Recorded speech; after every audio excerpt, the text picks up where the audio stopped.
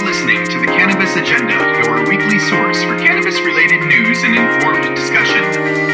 We podcast for an hour every Monday covering topics related to cannabis legalization, medical marijuana, and market-related information. You can follow online with us at cannabisagenda.com. And now your hosts, Jamie Cass and Pot Green. Oh yeah.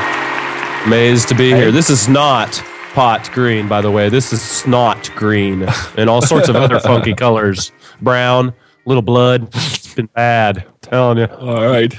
Gnarly. Hey, the ever courageous and dedicated Pot Green showing up with pneumonia, folks. How about that? The show must go on, right? If I apologize now for all the sound problems because my voice is mostly coming. It's not coming out of the throat. It's actually coming out of my right ear and my left eyeball.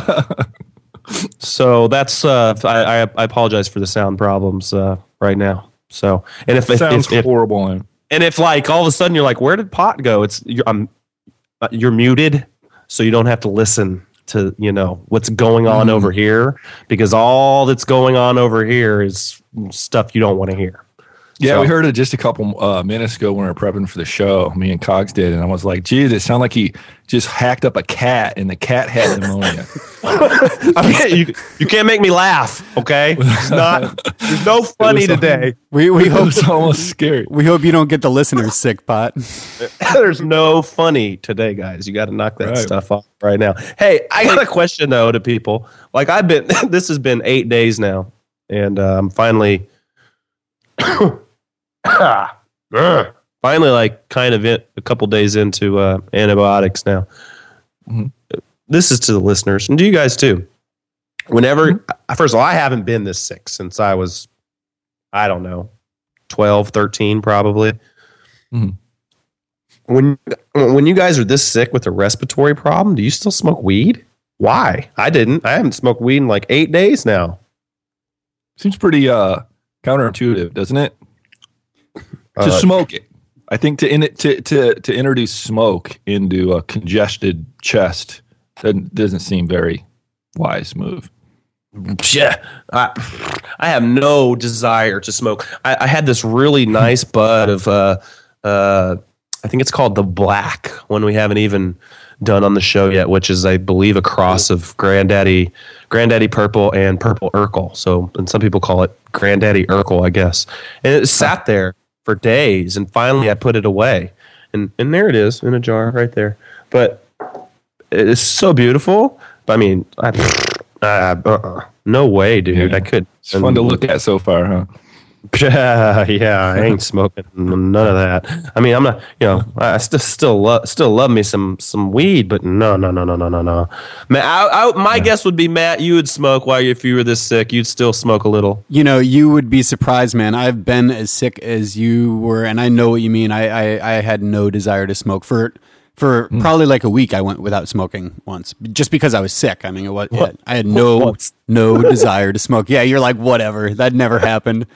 No. I was the once part. The once. Once. I went like a week once.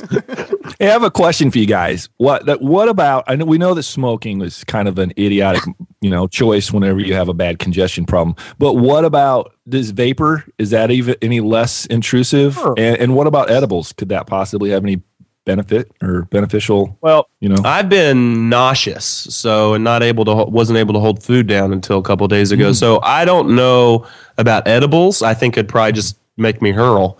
But the vapor question is that's an interesting one. I don't have a vaporizer, actually. Well, maybe I do. I used to have a volcano, but and you used to have one too, Matt. But yeah, I don't know. I'm not sure if anyone out. I mean, we got a lot of medical patients out there listening to the show. If you guys are listening, let us know. I think your oil vaporizer would probably do your lungs a lot better than smoke. That oil? Yeah, I looked at it. I was thinking about that last night. I was like, I wonder if that would be any better than smoking. I still just don't feel it, dude. I mean, because we know that's not that's not heated up to a flame heat. It's not heated all the way up to the fire temperature, obviously. It's cooler than that. But I just can't imagine. I mean, I'm having trouble breathing in air, you know? Why? So like, just breathe anything with any other particles in it just sounds meh. But you might be, that's a good question, Jamie. It's a good one to follow up we'll on. Look into. Yeah, for sure. We'll do that. And, lo and behold, we are here. The show goes on, and welcome everybody back to the Cannabis Agenda. This is our 49th episode, if I'm correct. 48. It is. I think so. 48. That's what. Numero 48. Yep. 48. 48th episode. Very good. I think for next week, we have a professor of criminal justice on to give us his authoritative viewpoint on why don't cops stand up? Why don't they speak out? So that'll be an interesting thing for episode 49. Nice. I think so. Good score. Yeah, welcome everybody. A lot of you guys been here before, been around the block, heard the Cannabis Agenda several times. We've been doing this for about a year now, and we have. It's organic. That's our motto. Hey, it's organic. It's changed a lot since the beginning. We've tweaked it a lot throughout the process. And we're still tweaking it some too. What we do here is we do a bit of news deconstruction, and Jamie's term. What's it? Activist-tainment. Haha. Yeah. We try to do our best to entertain and educate people that are interested in all things cannabis. Yeah. And oh, geez. Check did someone just pop that up there now? Yeah, totally. Yeah. Surprise. That's great. So for real, you bought activistainment.com? Yeah, we're the proud owners of activistainment.com. Sweet. We will figure out something to do with it. Other than lose money on buying it. It was $8. Come on. We got a possibilities are endless. Yep, we got a serious gambling problem going on here with purchasing of domain names. We could use some help. So yeah. Oh, what's this? What are we about the schedule? Oh, just because it's like Wednesday and we're recording the show. Yeah. Yeah. There's a couple things, factors playing into this. I mean, obviously Pot's got some serious problems health-wise going on with his, pneumonia is a pretty serious thing. Pot's got snot. Illinois is completely blizzarded over. We had a massive mother of all snowstorms flying here. To my delight, I felt like an 8-year-old kid praying for a snow day. Did you get one? You did get one, huh? Man. I was so happy. I still acted like an 8-year-old whenever it happened. And I was like, yay! But, it's silly because, when you realize that, your university, you're paying a lot of money. You're not just paying, you're paying a lot of money. And you're paying a lot of effort to get through these things and keep your high GPA up. And, it's kind of productive to go, I don't want to go to class. But, hey, every once in a while, it's good to have a legitimate excuse. And when the whole place is shut down, that's about as legitimate as it gets. Then I can tell them, hey, I was going to come, but you guys weren't there.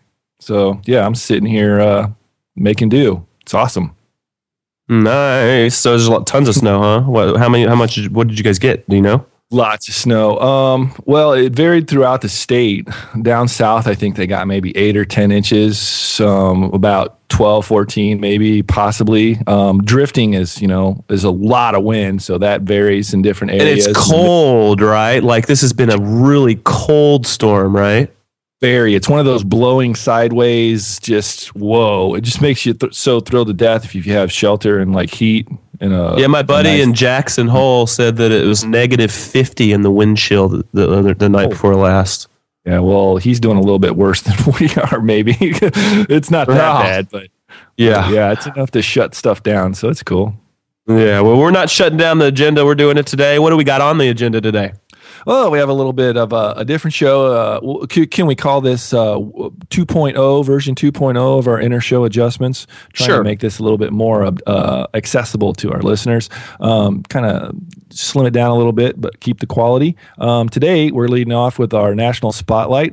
President Obama asking some questions about the drug war. That should be an interesting segment. We're going over to California, where Mark Lino has introduced another bill, this time hoping to protect workers from that are medical marijuana patients.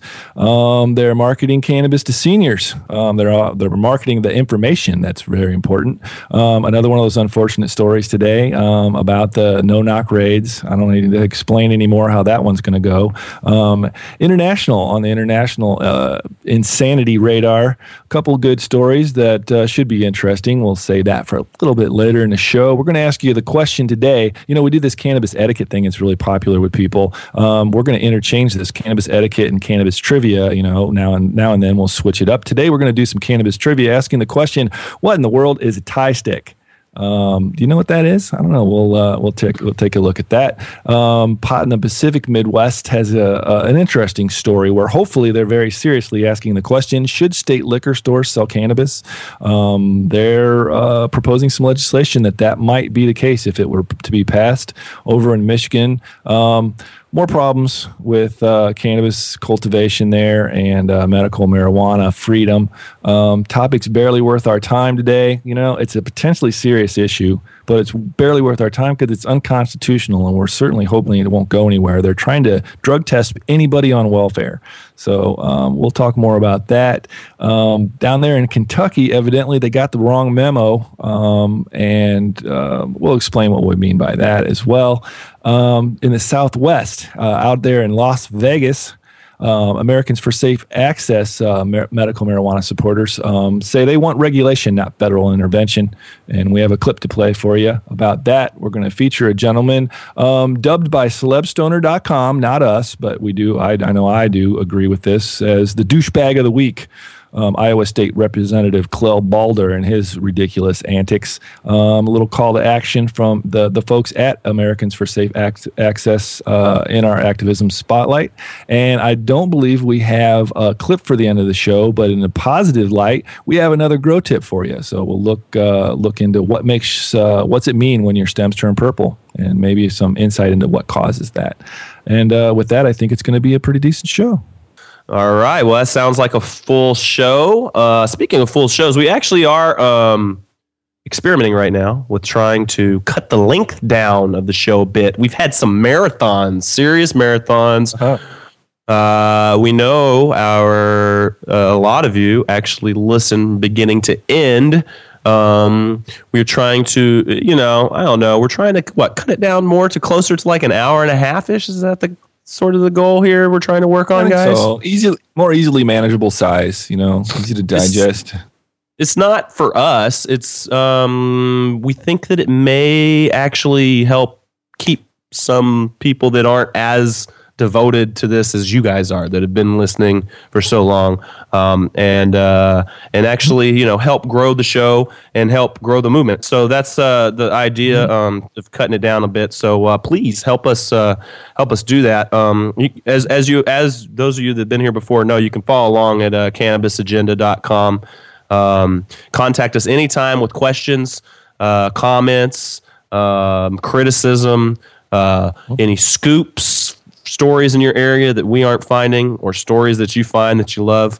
Send them to info@cannabisagenda.com. You can also call us anytime at 707-654-CAN, which is CANN, or the number is 2266. You will be leaving a voicemail.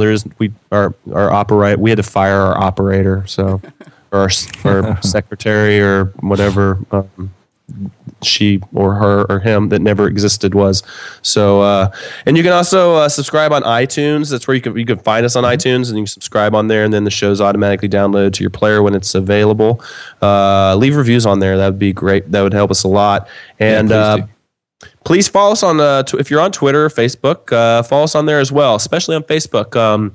If you're on there, we would really appreciate it if you'd like us, and if you'd suggest us to your friends too.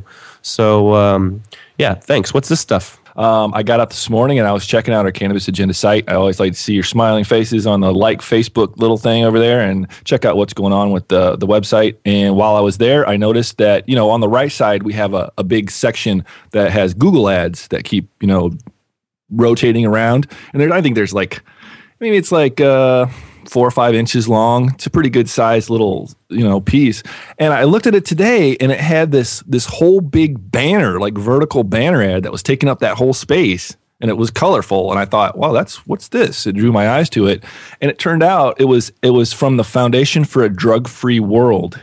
So I just want to make quick mention of this. If any of our listeners, any of the fans of the program happen to be looking at the website and notice this themselves, I have to tell you, we, number one, did not solicit this or invite them in any way to be on our website. And furthermore, we do not share their beliefs at all. They run about exactly polar opposite to a lot of the things we're trying to do on this program, which is bring honesty and honest conversation and an objective bent to the conversation. And promote drug use, darn it. Yeah. From their perspective, that's the kind of mentality that they're bringing. It says on there that if you smoke, cannabis, you're going to have, it does severe impact to your lungs, and animals given marijuana by researchers have even suffered structural damage to the brain. So whoa. That's the hysterical. That's the hysterical scream from, So anyway, if you happen to see that, hopefully that's not going to happen again. I don't really know how that even happened in the first place. How did that happen, Cogs? All right, so I don't know. I made an executive decision, I guess, to put ads on the site. Not that I think throughout the month of January we may have made like $2 on them or something. So it's not like. We're not getting rich off of them. So, I don't know. Do you guys think we should take them down? We can specify like which websites we don't want to see in there, but we have to do it on a case by case basis. So it's like every time some anti-drug organization that's affiliated with the DEA or the government shows up, we have to add them to a list. Yep. But they'll be there. We won't know until they show up. You got it. Oh no! What do you guys think? Let us know, listeners. This is a big deal. Should we keep on Should we keep trying to make our $2 a month, or no? I'm leaning towards no. No. Yeah, I'm sure we can find something else that might be more potentially beneficial or entertaining for the audience. If you're out there and you have something that you'd like to see fill that space, let us know. Yeah, that'd be great. Thank you. Speaking of people letting us know things, really want to. We've gotten some email. We've been getting a lot of emails lately. There's 2 people specifically. Let's get to here. Shakedown. Hey man, thanks for the scoops. We'll get to some of those later. Mm-hmm. Really appreciate it. And recreational military smoker. Got some interesting emails. Cool. Or an interesting email from recreational military smoker this week. And he is just what he says he is, I guess. Assuming he's a he, which could be incorrect. But he's a recreational military smoker, marijuana lover, also a spice lover. But let's get to the thing that he was saying here first. He was saying he's in the Middle East, right? And then where was he in the Middle East? Where, He's saying Saudi Bahrain. Where Bahrain. It's an island in the Middle East, directly beside Saudi Arabia. There it is. And he said the law there is if you get caught with even one joint, you go to prison for a minimum 10 years, and higher punishments for holding more or growing could be up to the death penalty. Jeez. Jeez, it's just a plant, guys. And then he said that at the same time, the punishments in that country for drinking and driving are prison for a few months, or like up to a fine of like $1,500, depending on what you got going on. And he said it took him a long time to find hash there, and finally found some from a hooker hotel. So recreational military smoker and recreational hooker hotel traveler. That's great. I think we'd get along quite well. and well seasoned traveler. It sounds like he's been over 23 different countries around the world. 23 different countries. And he said in Italy, it's very easy to find weed. He used that as another example, comparing the 2 places, Bahrain and Italy. And then here's the next topic we get into. First, really want to thank you for sending this email in.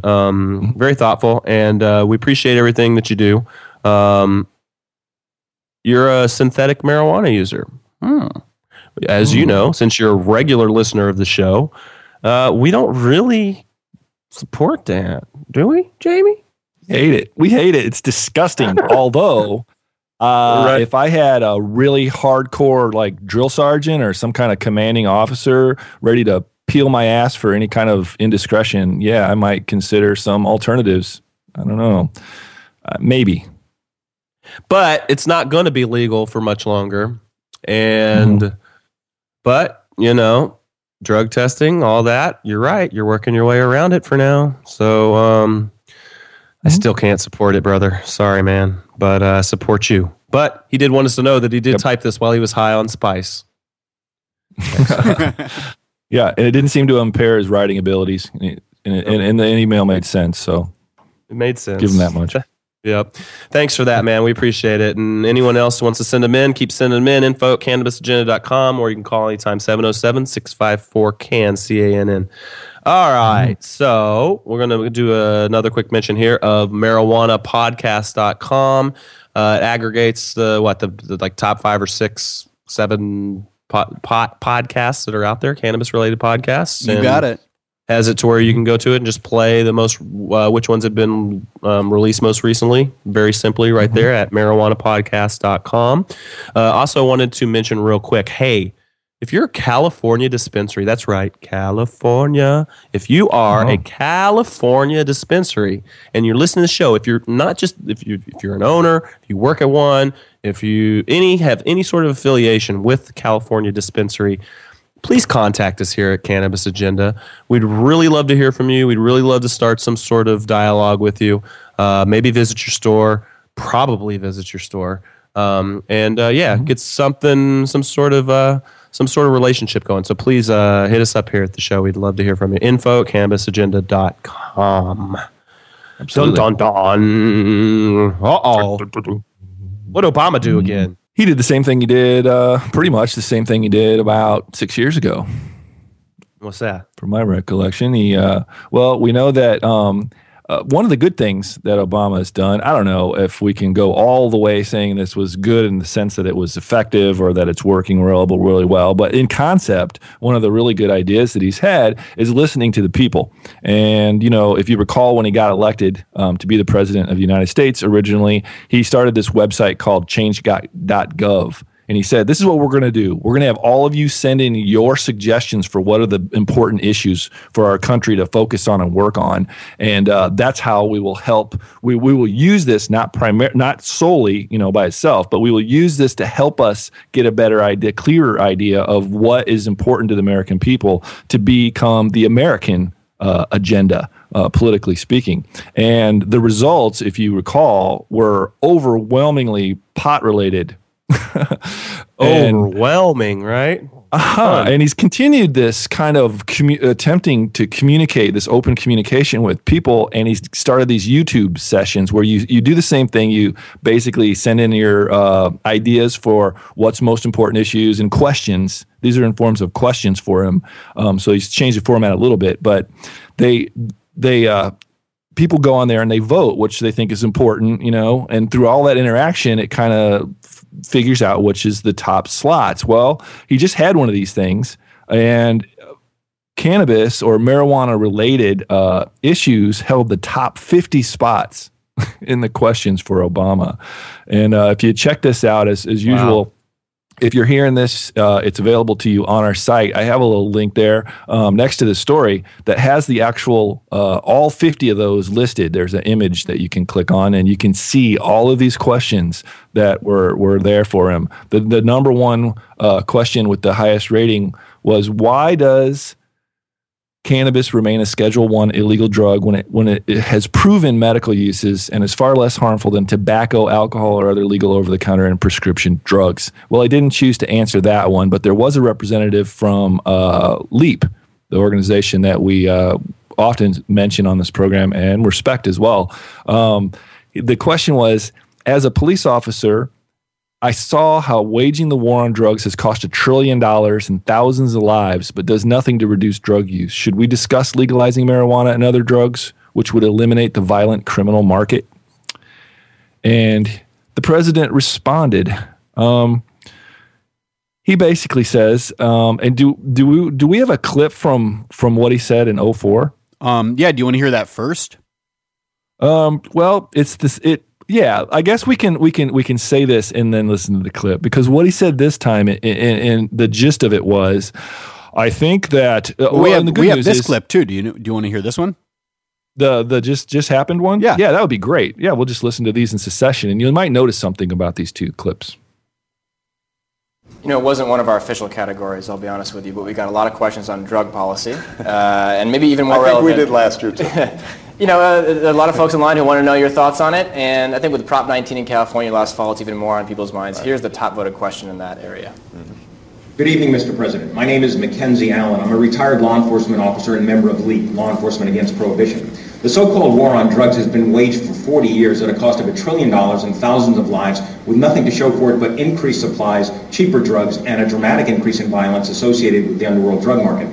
Sir, do you think there will or should come a time for us to discuss the possibility of legalization, regulation, and control of all drugs, thereby doing away with the violent criminal market as well as a major source of funding for international terrorism? Thank you so much for your time, Mr. President. Well, I think this is an entirely legitimate topic for debate. I am not in favor of legalization. I am a strong believer that we have to think more about drugs as a public health problem. When you think about other damaging activities in our society, smoking, drunk driving, making sure you're wearing seatbelts. Typically, we've made huge strides over the last 20, 30 years by changing people's attitudes. And on drugs, I think that a lot of times we have been so focused on arrests, incarceration, interdiction, that we don't spend as much time thinking about how do we shrink demand. And this is something that, within the White House, we are looking at very carefully. As I said, any ideas? Some of this requires shifting resources, being strategic. Where does it make sense for us to really focus on interdiction? We have to go after drug cartels that not only are selling drugs but are also creating havoc, for example, along the U.S.-Mexican border. But are there ways that we can also shrink demand and in some cities, for example, it may take 6 months for you to get into a drug treatment program. Right. Well, if you're trying to kick a habit and somebody says to you, well, come back in 6 months, that's pretty discouraging. Yeah. And so we've got to do more in figuring out how can we get some resources on that end of it and make sure that, and also look at what we're doing when we have nonviolent first-time drug offenders. Are there ways that we can make sure that we're steering them into the straight and narrow without automatically resorting to incarceration, drug courts, mechanisms like that? So these are all issues that are worth exploring and worth a serious debate. Now that was just January 27th on YouTube, and it's at least amazing. He's answering it now, right? Yeah, Wasn't he amazing. ignoring this for a long time? He was avoiding it. One thing you'll notice, he did completely avoid the cannabis specific issue, because that's like political nightmare for him to walk through that one right now. But he did say he thinks this is a couple significant comments. The biggest one, the most significant one, I believe, in my opinion, is that he said outright that this is a perfectly legitimate question, and it's a perfectly legitimate issue to be discussed and debated. So that's a positive step, although he's a master communicator. Believe it. Of course. He is a highly articulate guy. The best. And he is, he is, bar none. He is top of the heap there. So he knows what to do. And he is the president of the United States. Don't forget this. There's a certain skill that it takes to even fill that position and survive. And he knows how to dance around things and how to approach things. And you just got to give just enough legitimacy to make it look like you're legitimate without stepping in there and putting yourself at risk. He didn't for once say, and this is a debate we will start. This is a debate we are planning on really heating up here and getting this discussion going. He didn't say anything of that nature, so it's not really that much to be surprised by. And then they asked him like, well, what, because he said they're discussing it in the White House, and they asked him what kind of solutions. He said, well, this requires significantly changing around how we use our resources, which means people's jobs and stuff. So it's a big deal. And their whole thing now is a public public health thing, which is I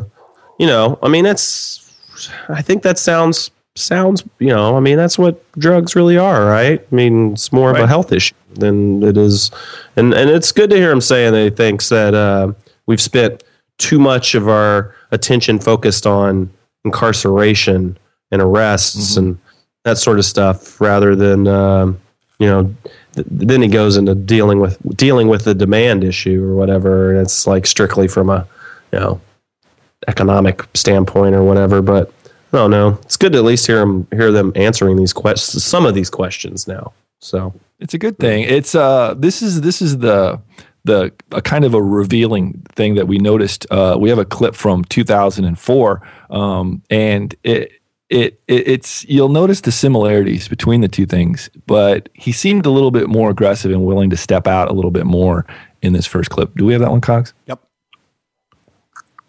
In terms of legalization of drugs, I think that the battle, the war on drugs has been an utter failure, and I think that we need to rethink and decriminalize our marijuana laws. But I'm not somebody who believes in legalization of marijuana. What I do believe is that we need to rethink how we are operating in the drug wars, and I think that currently we are not doing a good job.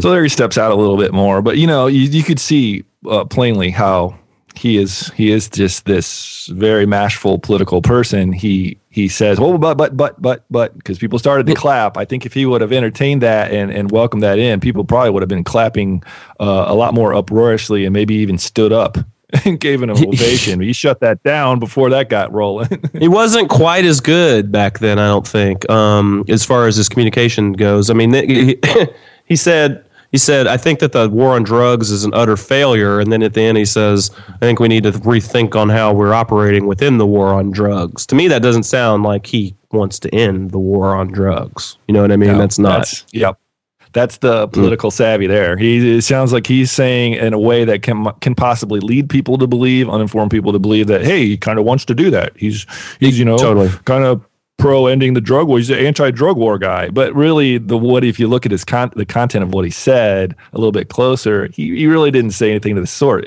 He said kind of like you just put it.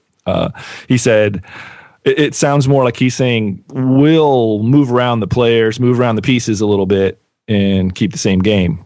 Double speak, right?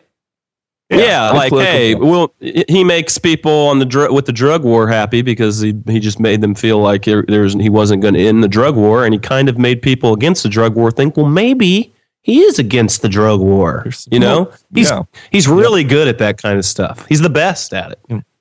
I've never. So we appreciate that he's admitting at least that this is a very legitimate thing that needs to be discussed and hopefully dealt with. But that's about all the praise that from my side. That's about all the praise I could give.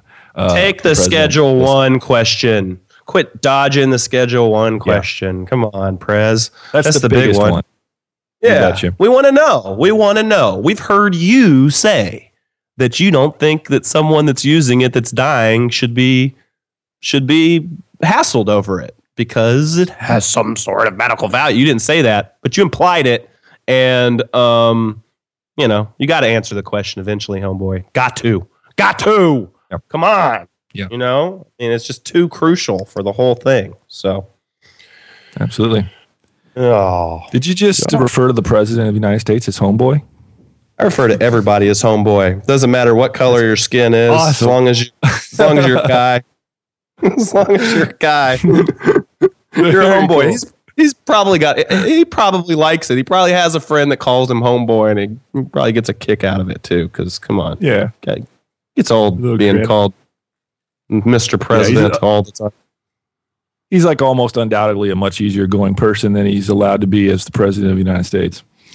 Right. Yeah, sure. California. Pardon me. Telling you. That's right. Well, I'll step in and handle this one. Give you a little break if you'd like. Usually, we since you're California Central over there, you usually tend to cover the California stories. But due to the circumstances, I can let them know about the Leno. It's Leno, right? Mark Leno, is that the assemblyman's name? I think that's how you Or is say it it. Leno? Yeah. Okay, so Assemblyman Mark Leno, he really has been a very pro cannabis legislator to a pretty significant degree. He's put forth a lot of helpful legislation in regards to cannabis related issues, and he is now state senator, right? Yeah, he is. He is a state he was a state assemblyman, and when he got a bill passed in both houses of the California legislature to prohibit employees from firing workers simply because they're medical marijuana patients. But as you stated when we were discussing this earlier, Governor Schwarzenegger kept vetoing him. I just don't feel that that's right when all of these people in the House get all of these, have all this input and all this effort, and they get something passed, and then one guy can go nope at his discretion, which is based probably mostly politically, as we know about Arnold and his association with cannabis. But now he is a Democratic state senator from San Francisco, and he's introduced similar legislation again. This new bill is Senate Bill 129, and it would prohibit employers from discriminating against workers with medical marijuana recommendations in hiring or firing decisions or in their rights to participate in the workplace. So I'm certain that would likely, I've not completely familiarized with the language of this new legislation, but I'm sure it would have something in there that says, look, that doesn't mean you can get, just higher than giraffe VJJ and then go in there and work in a very highly dangerous position, when you're all stoned to death. But, this is important legislation. So we'll keep an eye on what's going on with that as things continue to develop in California. Additionally, from Cali out there, how's the weather out there in Cali? Is it nice? It's been great for like 3 weeks, dude. Yeah. Man, I'm jealous. Super nice. This story's coming I've been out laid a little up. south. This one's Laguna Woods. Are you familiar with that area? It's over in It's down in Orange County. Yeah. Undoubtedly, they're having some good weather. But this is an interesting story. You might be interested in checking this out a little more in depthly on our website. But they had a conference, a cannabis, based medical marijuana conference. But this time it was marketed to seniors, and it seems kind of like a duh moment to me, for lack of a more articulate response. Why aren't we catering more to the aged? What would aged be? I mean, I don't know if this is official. I don't know if there's a cutoff where aged, is, but 60, 65 and older. Who would need? What demographic would need or benefit more from the mitigating ability to mitigate, disabling circumstances or pain, and arthritic pain especially, than aged people. And so it was really cool when I came across this story, and it talked about an 86-year-old lady named Dorothy Davison. She learned how to make marijuana smoothie, and she learned the difference between consuming baked weed and the raw plant, and a lot of other important things about it. And she said, you hear so many negative things about it. Now I know how it works. And it's not just significant on the first point of order that they really could probably be the people that would most, the age demographic in our country, or internationally for that matter, that would benefit most from cannabis's benefits. But they're also. Sorry, go ahead. What were you saying? Well, I was just saying, aren't they? You probably are about to say, aren't they also the ones that have had the most reefer madness in their life? I mean, that's precisely what I was going to say. They're from the era. If they're not personally, directly from the generation where Henry Anslinger was slinging all of his nonsense about cannabis, then they were children. And their parents were direct recipients of that propaganda campaign. So they're the most in need of truth. And it's amazing if you read through the story, a couple of them are saying, it's really surprising to them when they're learning about what's really going on with this plant and the possibilities, the medical possibilities. They just didn't understand that all that existed or all that was there. And one lady said, her name is Letitia Pepper. She's 56 years old. She suffers from MS. And, that's a pretty rough one that involves your central nervous system. But she said she concentrates marijuana extract. Oh, this is my favorite delivery method, by the way, you guys. She concentrates marijuana extract with vegetable glycerin to make a liquid, also known as a tincture. And when she's in pain, she just squeezes a few drops under her tongue. And she says, people come up to me and say, "Oh, you look great." And she was wearing a T-shirt, the story says, that says "Pills Kill." I thought it was funny. But she said her friends are surprised when she credits medical marijuana for the change.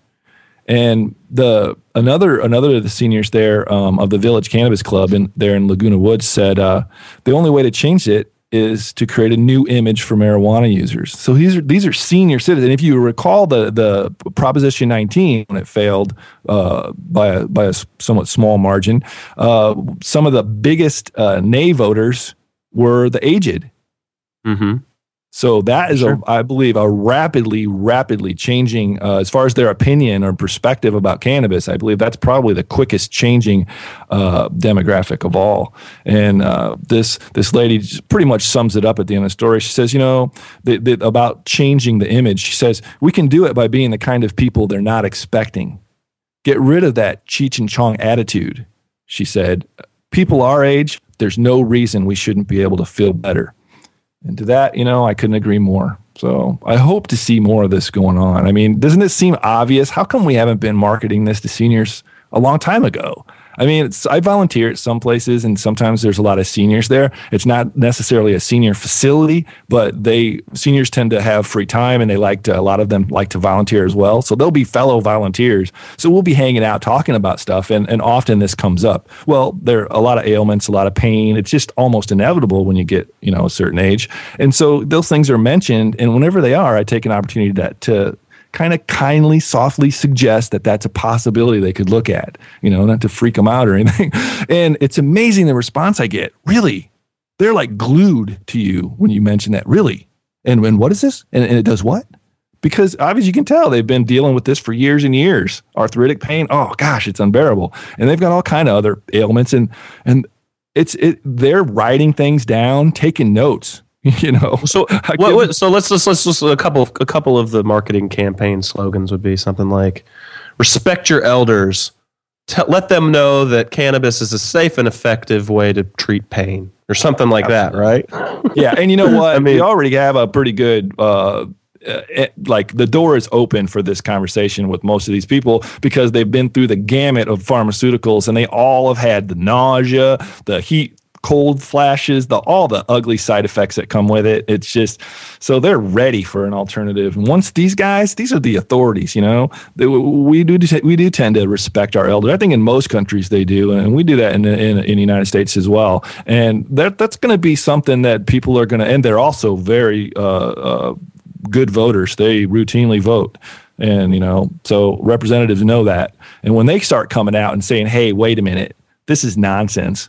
What is this bullshit hubbub about, deadliness and all this crap? This is nonsense. We need to fix this. Hey, that could be should be a big, kind of a powerful addition to this movement. Yeah, definitely could. And it's, that's one of the interesting things too. In states like California and states where medical marijuana is now, a legal entity, the ability to start these campaigns, these sort of marketing campaigns, these PR campaigns, it's much more efficient, much more available, much more people can do it in states like California. So, yeah, man, it's going to be very, and so this conference then was specifically set up for seniors. specifically. Yes, it was. That's cool. Fantastic. That's thing. really cool. cool. I hope that spreads. I hope that's a trend that keeps on going, because I mean, people have so much ageism is such a common thing, more than people would realize. And people have these misconceived, notions about elderly people, like they can't think clearly, or they're not together. Things happen. You get older and your faculty start kind of wearing thin, and that's a reality. But they can't be discounted as non-functional people. A lot of these people are bright or brighter than anybody that's 20 years old. They're running around living a life, and they're doing it under serious pain and under serious health issues that are just. You see it all the time, man. I mean, their bodies go, but their brains don't. Man, when I lived on a beach in Florida for a while, you'd see carloads of these gals coming in, and they had to be in their 70s or 80s a lot of the time. And they had like all these little mini skirts and yelling and going, woo, coming up in their Mustang convertibles. And it was a riot, but it wasn't something I would like make fun of. It was just hilarious to see these people enjoying their life and really going out there and grabbing life by the, cojones and just having a blast and throwing caution to the wind a bit, I suppose. So, this misperception about this age demographic being somehow diminished, by default. Sure. That's nonsense, and as more time goes by, it'll be fun. I look forward to the possibility of engaging in cannabis related conversations with my respected elders. I don't know about you guys. Yeah. Mm-hmm. Yeah, I definitely do. Maybe we should have some cannabis related discussions with SWAT teams too. Oh my God, I don't know. I might have to sit that one out. I don't know if I could conduct myself in an appropriate manner at this point. We've covered a lot of these. It's time for your Rocky Mountain High. We're going to Utah today. This is a story from about a year ago, really, but it looks like some video was just released on a SWAT intrusion into a home where they were apparently looking for a drug dealer. Turns out the drug dealer was just a user, an addict. I believe he was a meth addict, and he had a little bit of pot. You need to check out. We're gonna play this, right? Yeah, if you guys want to hear it. Yeah. Hey, can I do I've developed this. I've developed my impersonation. It's a generalized impersonation of all no-knock commando drug raids. Want to hear it? Yep. Bam, bam, bam. Please stop or we'll shoot more. Uh-oh. Check out this clip. Yeah.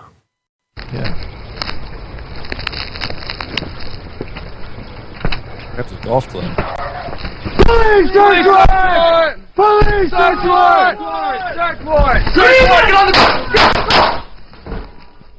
Get on the ground! He's on the ground. You shot him. We're in this house! No, what's going on? What's going on? That shit pisses me off. What's going on? Well, you just shot me 3 times, dude. Keep going.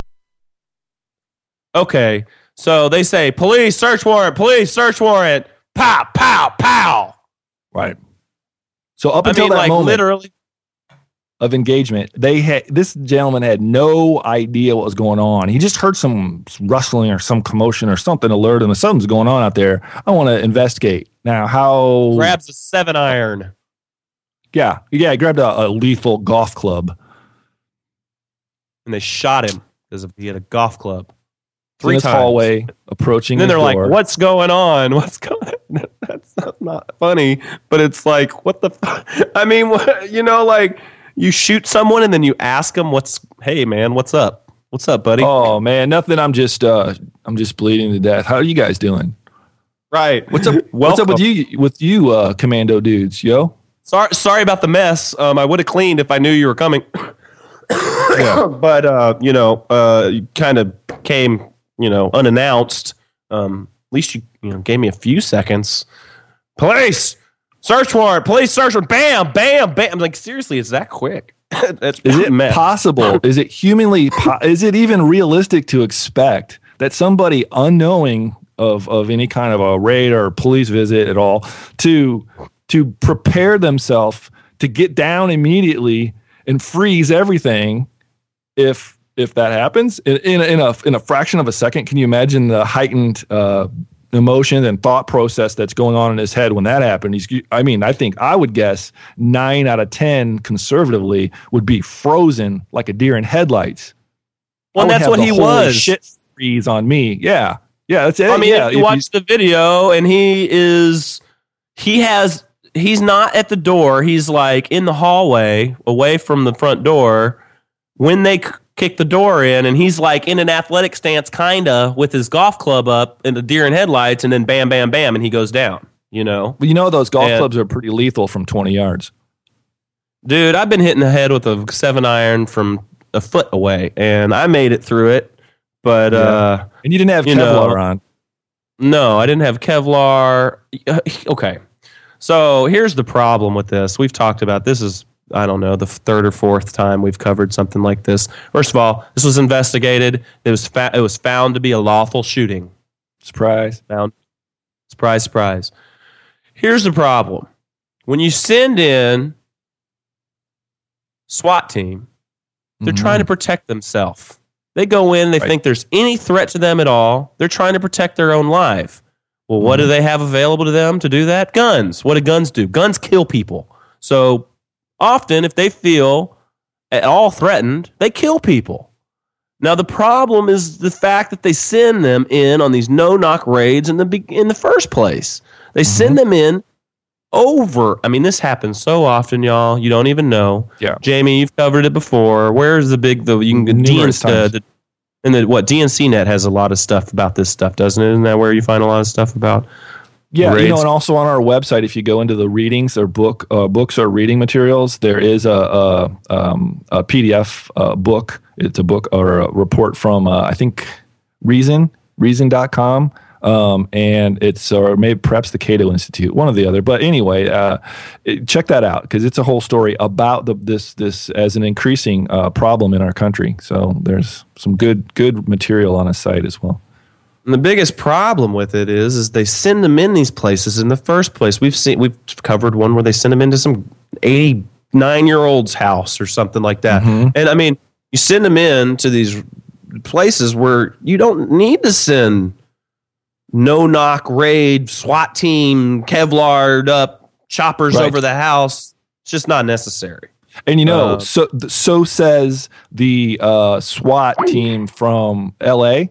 and the SWAT team from New York City, who L.A., they founded and developed SWAT in the first place for extraordinary circumstances, and New York modeled their system directly after L.A.'s. So if you look, I would consider those guys, as far as SWAT members from their side of the fence, to be the source, the credible source for talking about how these things are supposed to work. And they say openly, in the course of covering way too many of these types of stories, you get these comments on some of the forums where people are talking.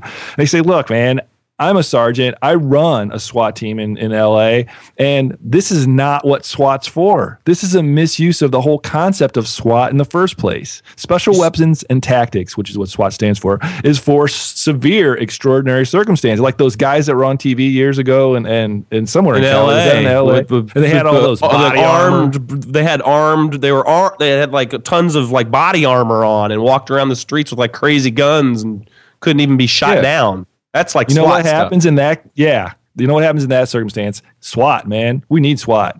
Shake their hand. Good to have you here, SWAT. This is what they're for.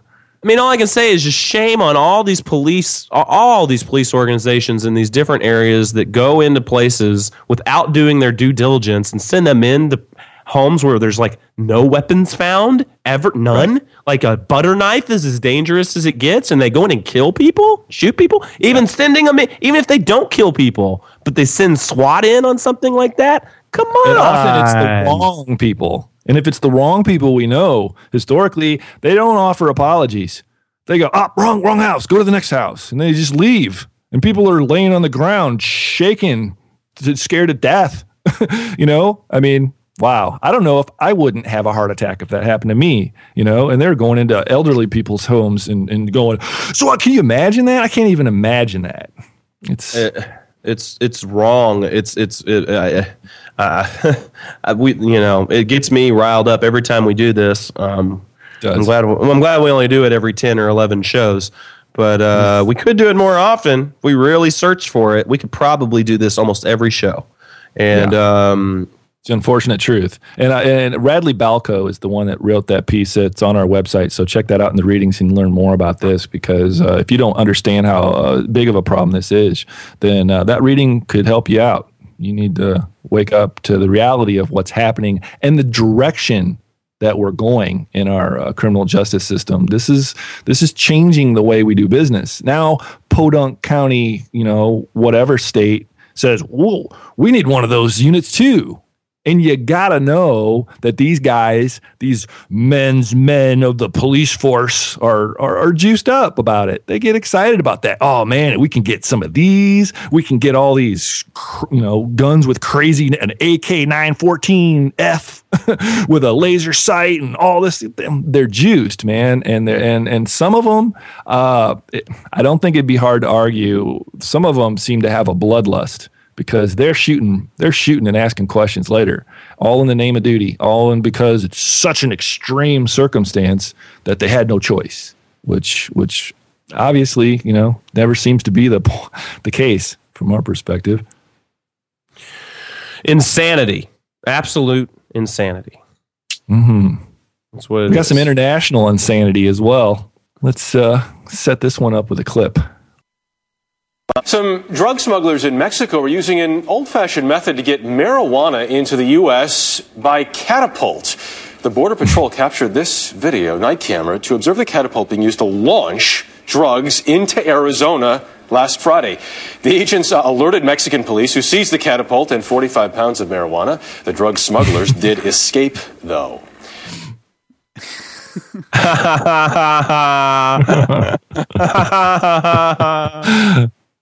Really? That's excellent. A catapult. A dope smuggling catapult. Here we go. Watch out! Oh, fire in the hole!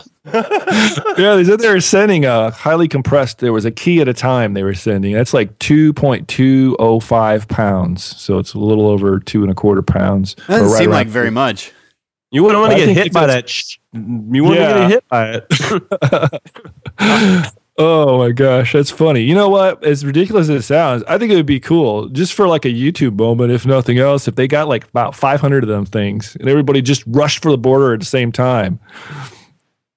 That'd be funny, dude. I just want to see it shoot it. I just want to see it shoot. I just want to shoot two pounds of weed in the air and see how far it goes.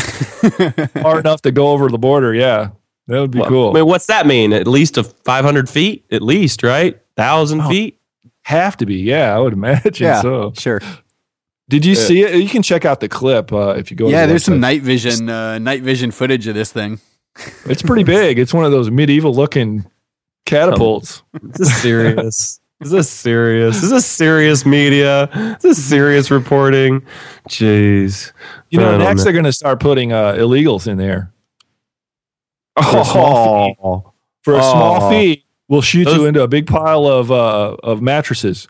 They're going to need some daga. They'll definitely need some daga once they land. So daga, isn't that a cool word? That's Africa for you. I think it's down in South Africa. This is a pretty interesting story from the International Weedscape. Check this out. They said you need some daga. Well, your easy score might just be a mouse click away. These gentlemen, and I think you'll find this story a little bit more interesting than it looks on its face.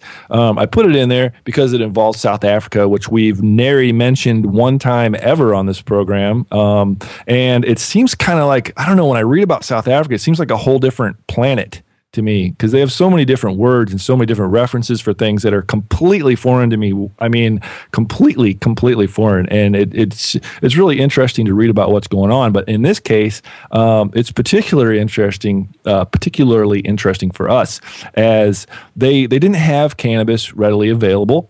There is the law there. It's also illegal in that area as it is here. I don't know the severity of their laws, but I think it's pretty rough down there. And these brothers decided, you know what? The law is wrong.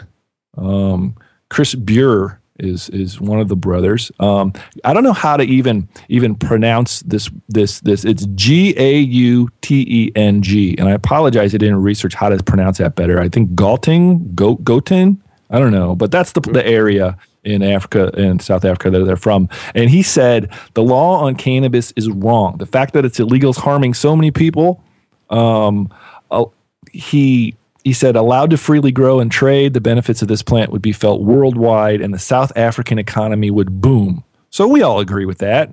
We're trying to educate people to take a look on their own, and trust their own judgment, do their own research. And we think that they're going to come to that conclusion as well. Well, these four brothers, well, it's called Four Brothers. It's the name of it. I don't know if there's actually four of them or that's just the name. But these guys, they took a little bit more bold and assertive stance. And they just stood up and said, let's change it. Let's start a website and sell weed.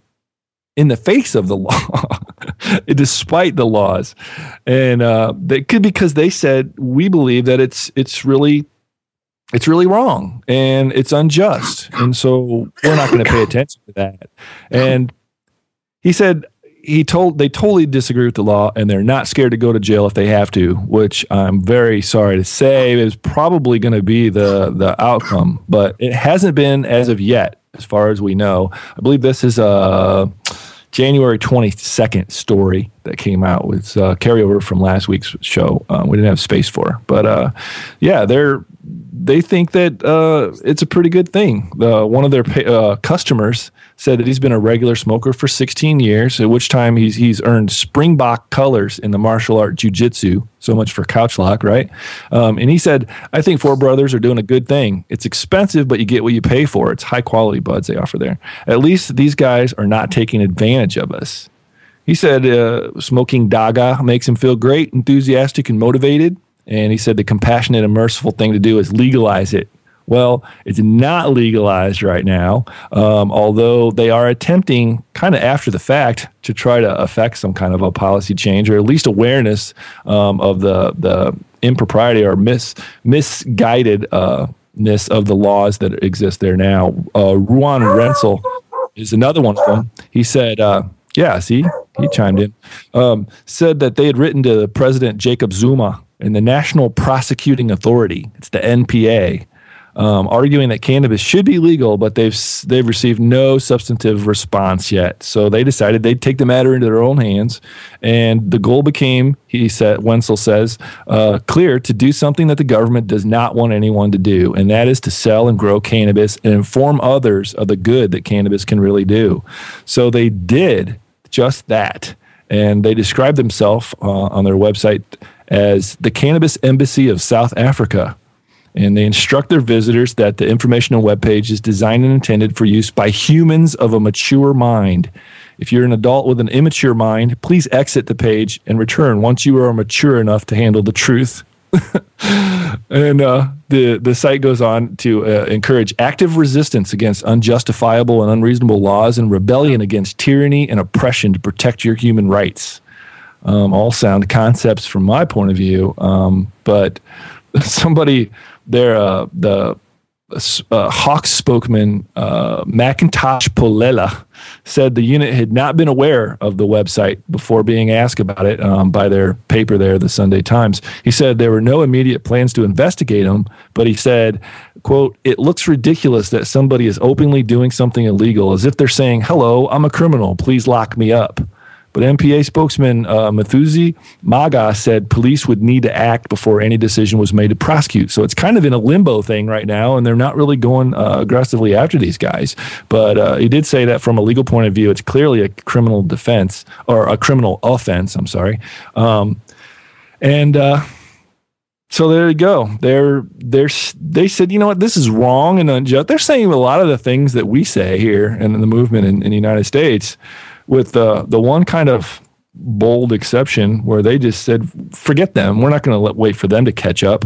We're just going to do what we believe is right. So it'll be interesting. I'll try to follow this and see what happens to these guys.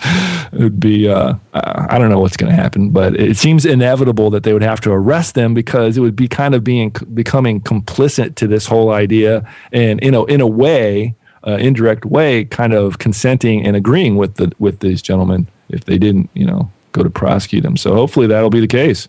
We'll see what happens. Daga, huh? Have you ever heard of that before? Daga. Yeah, I've heard of it. Daga, really?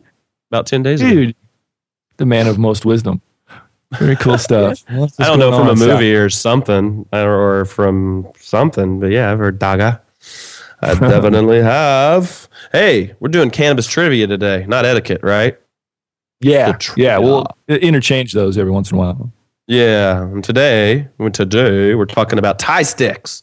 And what the hell is a tie stick? What is a tie stick? Seriously. So the first time I ever saw a tie stick, like a real one. You've seen a real tie stick? Okay. I was in Hawaii and some dude was selling tie sticks on the side of the road and it was fake weed. So yeah, I've seen a real tie stick. Fake weed, huh? It was a spice stick. No, it wasn't even. I was someone trying to sell some shit that was not weed, but he was saying it was weed. He was calling it a tie stick. It was like wrapped on a stick and like tied onto a stick. It was, it was a gyp stick. Yeah, right, from a dipstick. And that was the first time I had ever seen that. And the other thing, okay, so I think we've got some answers here, right? But the other thing I've heard of is people talking about tie sticks, or just like when people sell like whole branches, like a shaved branch, they're selling colas or whatnot. What did you get? You guys came up with some stuff for tie sticks, right? Yeah, so I found the official, the Wikipedia definition. What is a tie stick here? And Wikipedia always has it right, you know. So a tie stick from Wikipedia is a form of cannabis from Thailand that was popular in the late 60s and early 70s. And it's saying that it consisted of premium buds of seedless marijuana, which were skewered on stems. And then fiber found in the stalk of marijuana was used to tie the marijuana to the stem and keep it in place. It goes on to say that it also used a piece of string known as Rasta hair, or whatever that means. But these were popular in the United States at the time because they were more potent than the stuff that was common around here. And then I've heard that, and it says in here too that they dip them in hash oil and or opium. Aha. There you go. Now you're getting to where I was going to go with this. Yes. What you got for us? That was what I was going to get to. The tie sticks were back in the 60s and 70s that they were dipped in other drugs, if not hash oil. And back then they used to make, I believe they would extract hash oil with like not butane. I don't think they used butane back then. I think they used like isopropyl alcohol. It was like black, and they'd like cake a bunch of like oil, like hash oil or keef onto a bud and let it dry and cure, and then they'd sell these sticks, and that's what a hash stick was. And now what we call those are honey buds. And honey buds are basically when you make a butane extract of oil, and you keep it a little bit more liquidy, and then you dip buds into that, and then you cure those buds, and they're called honey buds now. Some people still call them tie sticks, but that is what I heard tie stick was, basically, when you are dipping a bud or a cola into either some sort of liquid hash, some sort of hash that's going to cake onto it, or another drug, like you mentioned, opium. So that's along the lines of what I always thought tie stick was. I didn't know it was. I don't think it was a strain. I'm not so sure if it was a strain or not ever really, But maybe some people, that was what they thought since Amelia was at first, tie stick. So I don't know. But yeah, that's kind of along the lines that I thought tie stick was the weed dipped in more weed or other drugs. So very interesting. I know there's probably some more experienced listeners out there that are going right now. They're going, tie stick, I know what that is. So yeah, we can get some feedback and comments about their experience with the old tie stick. I didn't realize they were dipped in stuff. I don't know if I would want to dipped in anything that was non-cannabis related. Right, like but honey buds, or I've smoked honey buds before. It's good. It's good stuff. Good stuff. Yeah. Sounds delicious. Yeah. Sounds delicious. Would let's move on to pot in the Pacific Northwest. Would weed be as delicious to you if it were sold out of liquor stores? I don't think so. The question is, do you think that cannabis should be regulated by the liquor regulators. I don't feel that it should. I really don't feel for so. medical cannabis. Well, 36th District Representative Mary Lou Dickerson is calling on the legislature in Washington State to legalize cannabis. She's entered in House Bill 1550, and it would legalize the use of cannabis for adults age 21 and over. Well, that's good. That's the good news. She said it would generate about $400 million per biennium for the state, but it says subjecting cannabis to a licensed, regulated system would not only improve public health and safety, it would generate hundreds of millions of dollars for healthcare at a time when Washington's budget's being decimated. Makes sense to me. Sounds good. But under the bill, cannabis would be sold through state liquor stores, with growers applying for a license through the Liquor Control Board. And there's where in my perspective, it jumped right off the edge of the pier and swam feverishly to the bottom of the ocean. Because, I don't know, what do you guys think? You have a contradictory kind of opinion on this one? Do you think that this is a good idea? Where are you at on this one? I don't know. I don't really like cannabis being grouped with alcohol, other than when you're trying to explain to people that it's so ridiculous that weed's not legal when it's so much more safe than alcohol is. But to some degree, will it ever be so regular that it could? Okay, I think someday it could be so regular and so normal that it should be sold in the same places that everything else is sold. But sure, I think that part of the evolution of the economics of marijuana requires it to be separated, kind of, so that we can foster the growth of this industry that we've held back for so long, and we can have it be boutique-ish and different and distinctly separate from tobacco, from alcohol, from prescription drugs and over-the-counter drugs, and different in its own thing, and let it flourish. And it's like its own little patch of flowers over here that we take super good care of, and we grow because it's it's so pretty, and we need to take care of it. Sorry, right? We'll go. And I think so also pretty. We've talked about the problems with the syntax and all of the things, the cigarettes, the lottery tickets, all of those things that you get, the alcohol, of course, in a liquor store, tend to have significant and significantly growing as of late due to the fiscal calamity we're all seeing to be in nowadays. Syntax is placed upon them, and especially cigarettes. It's free. It's open game for people now. They're like, hey, just tag. They're like $3 or $4 extra tax on cigarettes. That's okay. It's just cigarettes. And my question would be, if you let this cannabis sales, legal cannabis sales come under the control of the Liquor Control Board, is that gonna affect the syntax that they want to put on cannabis? It'll be all grouped into the same bunch. Kind of like, you ever heard the old adage my grandfather used to say all the time, if you lay down with the dogs, you get up with the fleas.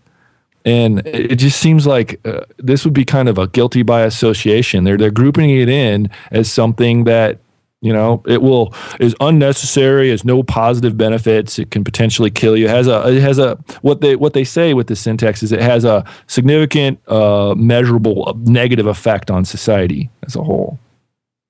So that'd be my biggest concern. Okay. Plus, historically, the liquor people have not exactly been the biggest advocators for legalized cannabis. Right. Yeah, I see problem. I at this point, my answer is no. Do not regulate it do not group it in do not sell it in liquor stores. Do not put it in with them. That's not the way to go as of right now. Me too. I think most people in Washington, especially the most important people, the people that are passing this legislation through, would tend to agree. And last year in 2010, Dickerson submitted a similar bill. It was HB 2401, and it didn't make it past the Committee on Public Safety and Emergency Preparedness, which is probably the initial committee that starts out in after being filed. So there's a good reason to believe that this might not go anywhere. I certainly hope it doesn't. But yeah, what do you think about that? Should state liquor stores sell cannabis? Should they be liquor control boards in various states be charged with regulating and monitoring cannabis sales? I don't know. Let us know what you think. Call us up. Email us. Time to move on to Michigan. Looks like Royal Oaks is trying to stop cannabis cultivation. Go figure. That's what happens in new medical marijuana states. We've got a clip. Let's hear it. In other news tonight, you can smoke it, but you can't grow it. That's Royal Oak's latest ruling on medical marijuana. Fox 2's Amy Lang has more on the ongoing controversy.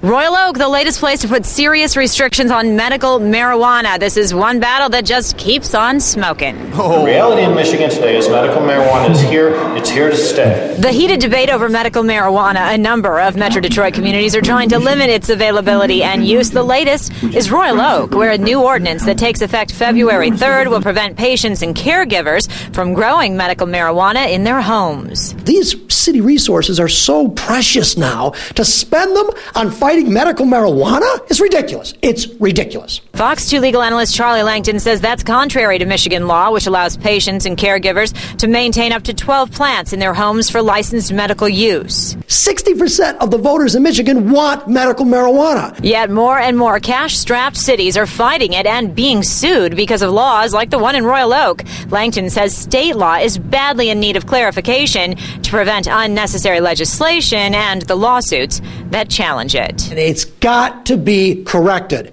because cities don't know what they can and can't do. In Royal Oak, Amy Lang, Fox 2. Oh, I'm pretty sure cities know what they can't do, and cities must know they can't tell people that they can't grow medical marijuana, either patients or caregivers. It's pretty specific in Michigan state law. This one will be over. It'll be thrown out. But you know what'll suck in the process? Someone will get in trouble. People will get in trouble. Have to deal with a bunch of BS. It sucks. It'll waste a lot of time and effort, a lot of unnecessary hardship and frustration. Just end up at the same place, right? Yep, at the same place. That's the same place. Well, speaking of the same place, welfare drug testing bills have been filed down in Virginia, the same place many states have gone before.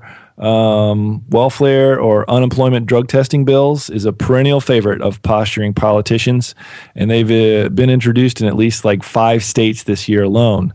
But, it's really nothing new. They're introduced in a handful of states every year, but no state has passed such a bill since Michigan did it in 1998. And then that bill was found unconstitutional by the U.S. Sixth Circuit Court of Appeals in 2003. Thus, that's kind of why these things don't go anywhere, because they're unconstitutional. But can you imagine what would happen if the proposal here is everybody on welfare will be tested for any kind of drugs? And if they're found positive, then they're not given their benefits, right? Sorry. Now you will no longer be able to eat or have any housing or any of the stuff we're providing. So good luck with that, and we hope you go to treatment.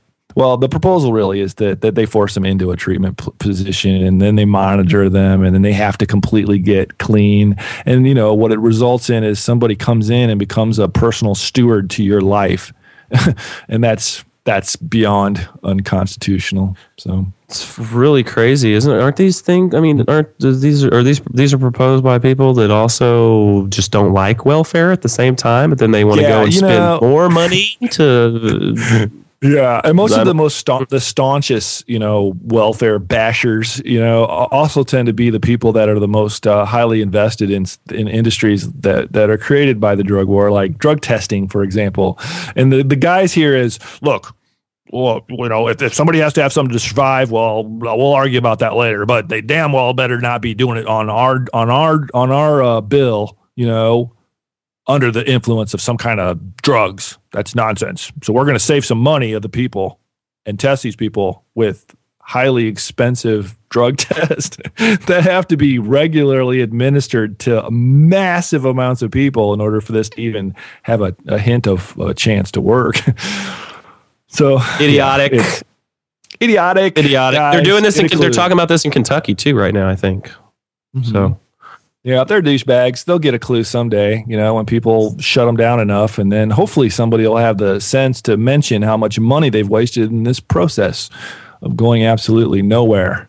When did you become a process guy? I don't know. Did I just use that again?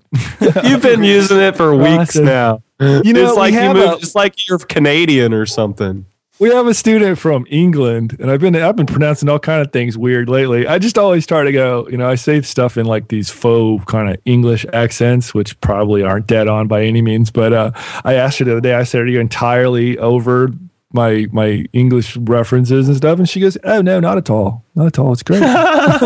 So I was like, "Boy, that's the wrong thing to say." No, Nice. Yeah, you'll probably stoned in the South. What's going on in the South? We got a Kentucky story. Bluegrass down home in Kentucky. They did not get the memo. All the synthetic marijuana that's been going around, right? Yeah, they don't have any of it down there in Kentucky. Oh, shoot, darn it. I reckon we better figure something out, boys. Come on, let's go. They got some simulated marijuana. I'm actually wearing a Go Big Blue shirt right now. I'm wearing a Go Big Blue shirt right now. So anyone thinks I'm hating on the South, I'm not. I just don't live there anymore. Go Big Blue. Go Big Blue. The owner of a smoke shop is facing charges after police say he was selling illegal drugs at his store. And police say exactly what he was selling is becoming a much larger problem than most people realize. Steve Tellier is live at the St. Matthews Police Department with the details. Steve? Rick and Vicky, the owner of that smoke shop, was arrested yesterday afternoon. Police say he was keeping packets of simulated marijuana underneath the store counter and then selling it to customers. Police arrested 34-year-old Nahib Ebotaha on Tuesday afternoon. He owns the Smokin' Mart on Dutchman's Lane in St. Matthews, where police say he was selling much more than just tobacco. We found what's referred to as, again, simulated marijuana. Police say they seized nearly 100 containers of suspected marijuana inside the shop. Detective Tony Ford calls the substance simulated marijuana, similar to K2 and other synthetic marijuana that has gained an increasing amount of attention recently. It's not technically pot, but its properties and effects are much the same. It's ingested by smoking, rolling like a joint, like a marijuana joint, and smoking it. And police say until Tuesday you could purchase it right here. All you had to do was ask. They were under the counter, in the rear of the counter where the clerk would stand when you walk in and would be greeted. They would have to actually go under the counter where it's not in your view to sell it to you. According to the arrest slip, police also seized salvia brownies called lazy cakes, as well as bongs, pipes, and other drug paraphernalia. St. Matthews police say this is one of the first cases they've worked involving simulated marijuana. It's not only new to us, but it's fairly new really to the states in general. And they also say the scope of the problem could be much larger than anyone realizes.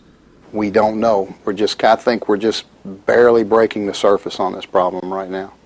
There's people smoking it everywhere in Looneyville. St. Matthews police say legislation enacted just in the last year has really enabled them to better attack this problem of late. They also say that substances that are not technically marijuana but that closely mimic that substance can now pretty much be treated like the real thing.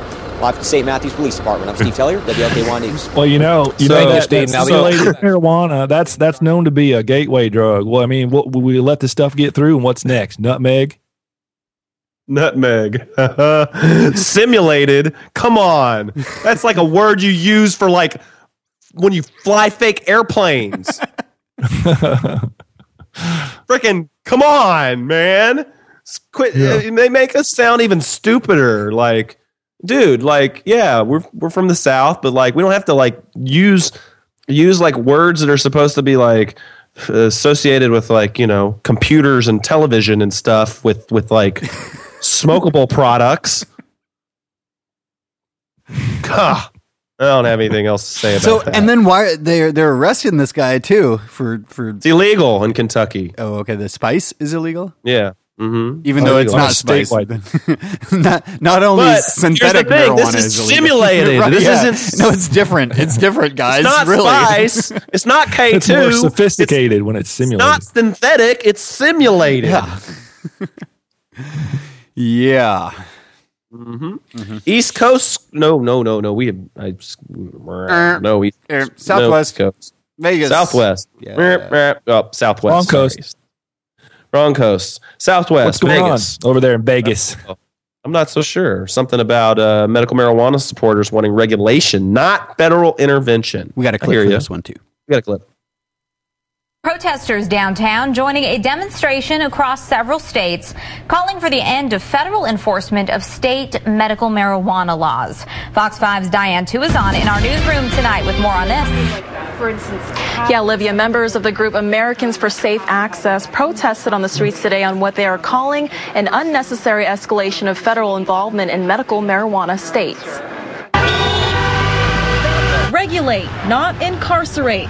At least that's the message that these group of advocates are trying to get across. That's why we want to have regulation. We want to work with the state government and law enforcement and others to make sure that there is quality regulation, but still making sure that patients have that access to medication. In response to the DEA raids that have occurred recently where 15 people were charged for distributing marijuana, members of Americans for Safe Access says there is absolutely no need for federal agents to be enforcing local and state medical marijuana laws. We're not talking about just recreational use here. We're talking about people with cancer that are some of them are terminal at this point, and the state is requiring them to grow their own. They should just let this go. They should stop seizing people's property and stop arresting people. But some people say they believe it's the government's place to step in. I think it get in the wrong hands. I mean, especially if it's not supervised by law enforcement. I mean, you got to look out for the community. So I believe the government should, take part in it and make those decisions. Some advocates feel there is a definite solution to all of this. This is truly about patients. With regulation and solid regulation and working with the state, with federal enforcement, with local enforcement, we know we can come together for common sense solutions that will work across the board and be quality for the state, not just for Clark County, not just for Reno, but throughout the state. Now, medical marijuana patient advocates not only stage a rally right here in Las Vegas, but in Michigan as well. Reporting live in the newsroom, Diane Tu is on Fox 5 News Local, Las Vegas. Standing up in Vegas. Standing up in Vegas. Don't even have medical marijuana laws in Vegas. Do they know? Or just Nevada? Nevada? Is Nevada medical? It is a medical state. It is. Huh. It was almost a legal state a couple times. 3 times maybe, right? Yeah, MPP is not giving up on. Well, they really kind of can't give up on them at this point. They've got so much invested in that effort. So hopefully that'll take a turn. I mean, as more seniors and more people in general start, changing their perspectives, we'll see. Yeah, I'm ready to get on to this "You Gotta Be Kidding Me" segment for the week because I'm interested in finding out exactly what this douchebag did. Because dubbed the D-bag of the week, Iowa State Representative Clell Balder, as reported in celebstoner.com. He flew over to California last May with the express purpose of obtaining a medical marijuana card fraudulently. He's quoted I want to break the law. I have a hate for illegal drug use, is what he said. He claimed in this fake attempt that he suffered from depression and hemorrhoids, despite later admitting, I've never had an issue with depression, and I don't even know what hemorrhoids were. He's a former state trooper. He pulled this stunt in an attempt, as he says, to show how asinine it would be to legalize medical marijuana. And as we've reported on the program, Iowa has currently in efforts to reclassify marijuana in Iowa, which would allow for medical usage. Balder and his son, who lives in California, went to the Green Cure Distribution Center and the Inglewood Health Services Center in L.A. At the latter location, he's asked to fill out an application. He says, and this is his words, I finished this document in under 8 minutes, and the only things I lied about were hemorrhoids, depression, and I state that I did not have health insurance. That's what he wrote in a newsletter to supporters in last October. He said, next time I'm in California, I'm going to use my retired state patrol ID card, my Medicare card, and if anyone can think of something more stupid to claim than hemorrhoids, let me know. I'll do it again just to show that the quote unquote fight for medical marijuana isn't for medical purpose at all. It's all about people just wanting to get high, get their dope, damn it. Iowa medical marijuana activists, although, are calling for Balder's impeachment, and they're not taking this lightly. And you can check out the story on our website. There's a little picture of the gentleman there, and he's not exactly the picture of hope and positivity. Dude, he's never even had hemorrhoids, and he's sitting there saying that hemorrhoids is a stupid reason to. Dude, if people that have hemorrhoids on the regular, ouch, that would suck, and maybe pot make them feel a little bit better. Maybe, dude's whack. Absolutely. Sorry, I just had to interrupt with that. I'm sorry. Absolutely, no, that's relevant stuff. But the activists there are calling for his impeachment, I think, for good reason, and a lot of the representatives there are pretty freaked out about this as well. You know, one activist is quoted as saying he planned this crime, which he did. He knowingly, intentionally premeditated a fraudulent act that he knew was a crime. And they go on to say, we can't have lawmakers sitting in this state house planning crimes. It's a darn good point. We'll see if anything, what, if anything, happens to this guy. But yeah, he is certainly the douchebag of the week.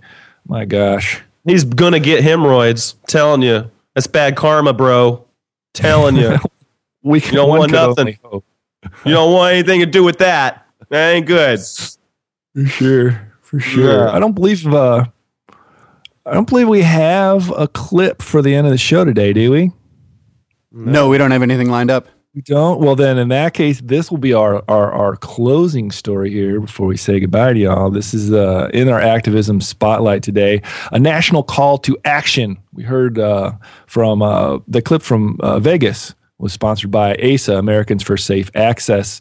And this is one and the same, are calling a national call to action. There's an activist boot camp on February 19th to the 20th of this year, of course. The national call to action is the nation's first medical cannabis virtual skill building conference. And it goes on. It's got their pitch of why you should get involved. It tells all the details, but it's important to note here that you can be a local host, and you can also inquire to ASA and get DVDs and workbooks that they'll send to you. So you don't have to, if you're not able to go, I believe it's over on the East Coast. So if that's a impossible trip for you to make, you can check that out. And for more details on that, just check out our website.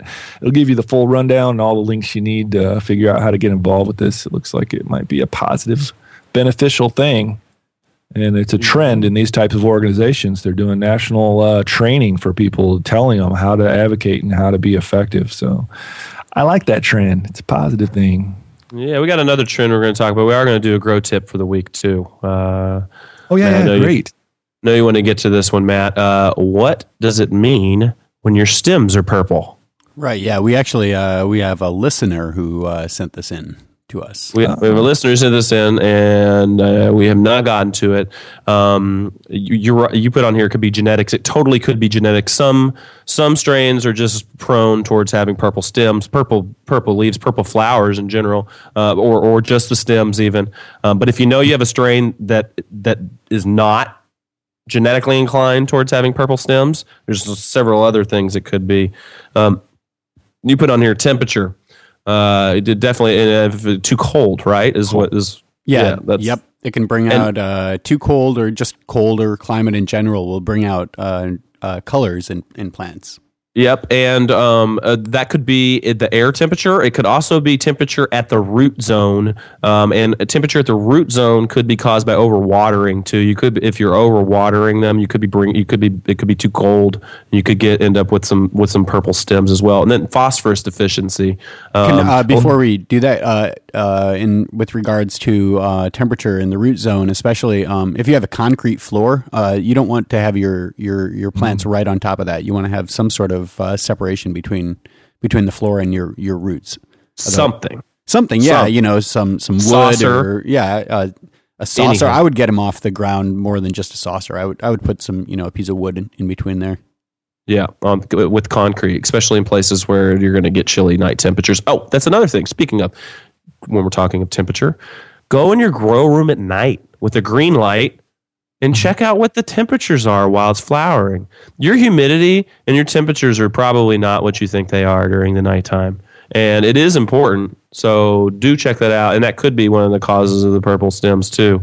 But one of the things with the phosphorus deficiency, that's another possible reason. You're going to see it, everything's going to look great apparently a lot of times when you have a phosphorus deficiency other than the purple stem part. So a lot of your vegetative growth is going to be very similar to how it would be even without the phosphorus deficiency, but the purple stem could be your sign there that you need to add a little bit of phosphorus somehow. Or that you need to correct your pH. Which could be what's holding out the phosphorus as well. Yup. Got anything else on this one? No. All right. No. Well, let us know. Who was it? Do you know who it was that sent that in? Yeah, friend of the show. Okay, cool. Friend of the show sent that in. Friend of the show can let us know what they think of our response. No clip for today, huh? No clip for the end of the show. Excellent. Well, there you go, guys. There's another version 2.0 of our slim down show. Went at it a little bit differently today. Let us know what you guys think. We're so glad y'all are here. Please follow along at cannabisagenda.com. Send in your questions, criticisms, comments, scoops on stories that we're not covering to info@cannabisagenda.com. Call us anytime, 707-654-CAN, CANN, which are the numbers 2266. Check us out on iTunes where you can subscribe. And please review us on there, and also follow along on Twitter and Facebook. Yeah, please, if you're on Facebook, we really would appreciate it if you'd follow along, and if you would suggest us to your friends. All right, there we go. And with that, is that number green. 48? 48 in the bag. Not Green and Jamie Cass. Peace and pot. Back next week. Take care, guys. Peace and snot. Oh, yuck. You've been listening to the Cannabis Agenda, your weekly source for cannabis-related news and informed discussion. We podcast for an hour every Monday covering topics related to cannabis legalization, medical marijuana, and market-related information. You can follow online with us at cannabisagenda.com.